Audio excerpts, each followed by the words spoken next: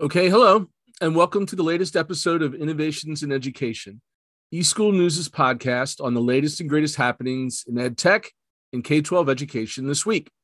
I'm Kevin Hogan, and I'm glad you found us. On this episode, we explore the unfortunate but very real issues of dealing with trauma and burnout for both students and teachers, for all the recent reasons dominating the national conversation. You know, one thing that has become very clear during the pandemic is that zero learning gets done unless the learning environment is safe and healthy for everyone. Technology might not be the first tool you think of that can help this situation, but these stories posted to eSchool News last week show that it can. First, check out the article entitled 3 Key Actions for Trauma-Informed Student Supports. It's written by Curtis Linton. He's the executive director of U.S. Safeguarding. And he puts out a very strong argument for dealing with these daunting problems.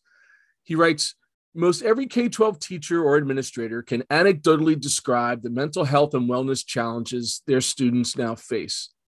Statistically, it's overwhelming. More than 1/3 of high school students report they experienced poor mental health during the pandemic, and 44% reported they felt persistently sad or hopeless during the past year. The degree and types of trauma students now face can be measured as adverse childhood experiences, ACEs, that demand deliberate and focused school-based supports that can mitigate the ACE's impact on a student. We have talked for years about the challenges students face, but it is now time to actually support systems that not only re-engage, but keep students engaged in their learning. He then goes on to list a number of action points. Number 1, monitor student behaviors. He writes, the first important step educators can take to mitigate student trauma is to monitor how students are doing and keep records on changes or unusual behaviors. While writing notes and discussing mental health needs in team meetings are a step in the right direction, software can make it simple for staff to securely record and manage non-academic concerns, such as bullying, harassment, mental health, self-harm, hardship, or neglect. Number 2, case manage students' needs. He writes, as we monitor student behavior and recognize trends, it's important to equitably case manage these responses to each student's need. Rather than asking what's wrong with this student, ask what's happened to the student and what do we need to do to support them. This is the basis of good case management, deliberately tracking and monitoring all steps of the student support process to assure that the support has the impact intended. Again, data is driving these decisions. And then finally, analyze the student support data. He writes, when non-academic student support data is collected school or district-wide, it becomes an invaluable data bank that can show what intervention has had the most impact.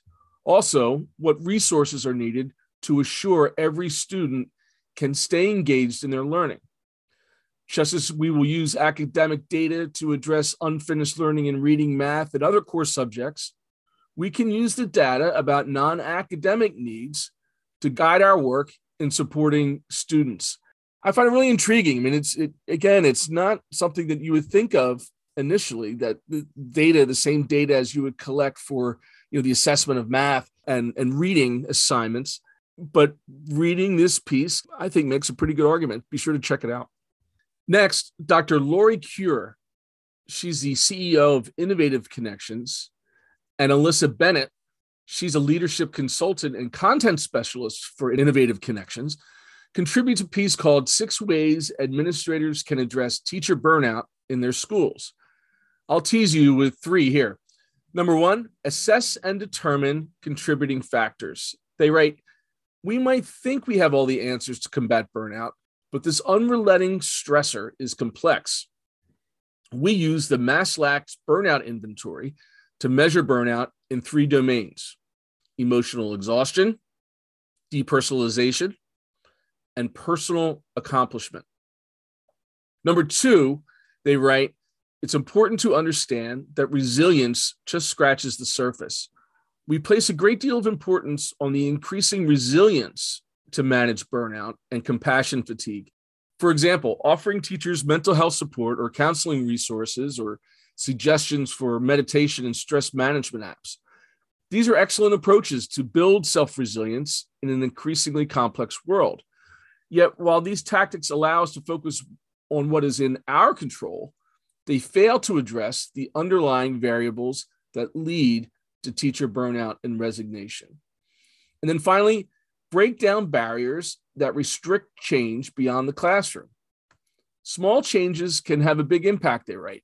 One school we worked with asked teachers what everyday activities caused additional stress. Surprise classroom visits from the school's principal surfaced as a primary stressor. To relieve some of this pressure, the school changed the policy to allow teachers to schedule those visits with the principal. Such a pure elemental process to ask people what stresses them out. You answer it and you address it. I think it's pretty important stuff. And again, these are only half the suggestions that they write. Go up on the homepage to get the full list. It's really important stuff. I also recently had the pleasure to discuss these issues in the big picture with Jennifer Reed. She's the Director of Clinical Services for the Mental Health Services Department at Dallas Independent School District. Tammy Breck Dunbar, she's a teacher at Lincoln Elementary in the Manteca Unified District in California. And Mark Sparvel, he's the Director of Education Marketing at a little software company called Microsoft. This idea of well-being, it directly affects students' motivation, their engagement and learning, also has a very long-term impact. These skills, such as self-awareness and self-management, are also critical for effective collaboration and learning. Supporting overall student and educator well-being creates a foundation for equitable education environments.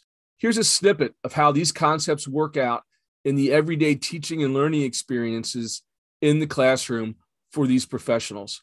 Have a listen. In our particular department, we've continued to try and advance the mental health space is what we have really been doing.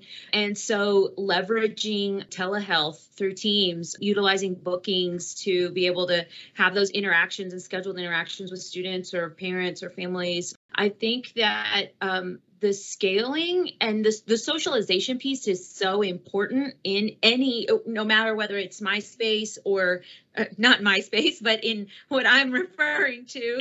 I guess there might be some people on the call that are too young to know what MySpace is. I'm going to say, showing our age there. For MySpace, or my work stream, or for Tammy's work stream, but the socialization piece is so important. And what that means is identifying those champions and really helping to expand that, showing how this particular tool, you're able to utilize it to not only make your work more efficient, but make it a better experience for kids, make it a better experience for families. Our Microsoft team has been really so helpful in helping us in that socialization, teaching our staff to say, this is how this is going to make your work better so you can spend more time with kids. And so that's the ultimate goal, to be able to bring these efficiencies, to be able to identify what those kids' needs are, to be able to not have to play so much of a guessing game. Of course, this is a digital platform. This isn't your traditional one-to-one human connection. But what it does do, I would say, is that it meets kids where they are, because they are digital natives and they're used to communicating feelings, and just their overall social network can be online. And so a lot of times where we as adults might not be as comfortable expressing our feelings online, they do so pretty readily. And so I think that helps with the socialization and the utilization piece, where teachers are able to, hey, everybody at one snap, at a glance, and a child doesn't have to call themselves out in front of a classroom, right? The teacher can follow up in a quiet space later to really help to create that safety, that felt safety. So that way a student, back to Tammy's point, builds that relationship, and to Mark, that continues to help them develop that language for those SEL pieces. To overall, it kind of brings it full circle to help with that scaling piece. Be sure to check out the entire conversation in the webinar section of eSchool News. It's under the title, fostering student well-being with Microsoft Education Solutions. And that about wraps it up for this episode.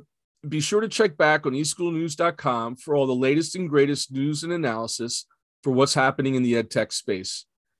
eSchool News is always free and always trying to help innovative educators just like you. Until next time, I'm Kevin Hogan for eSchool News.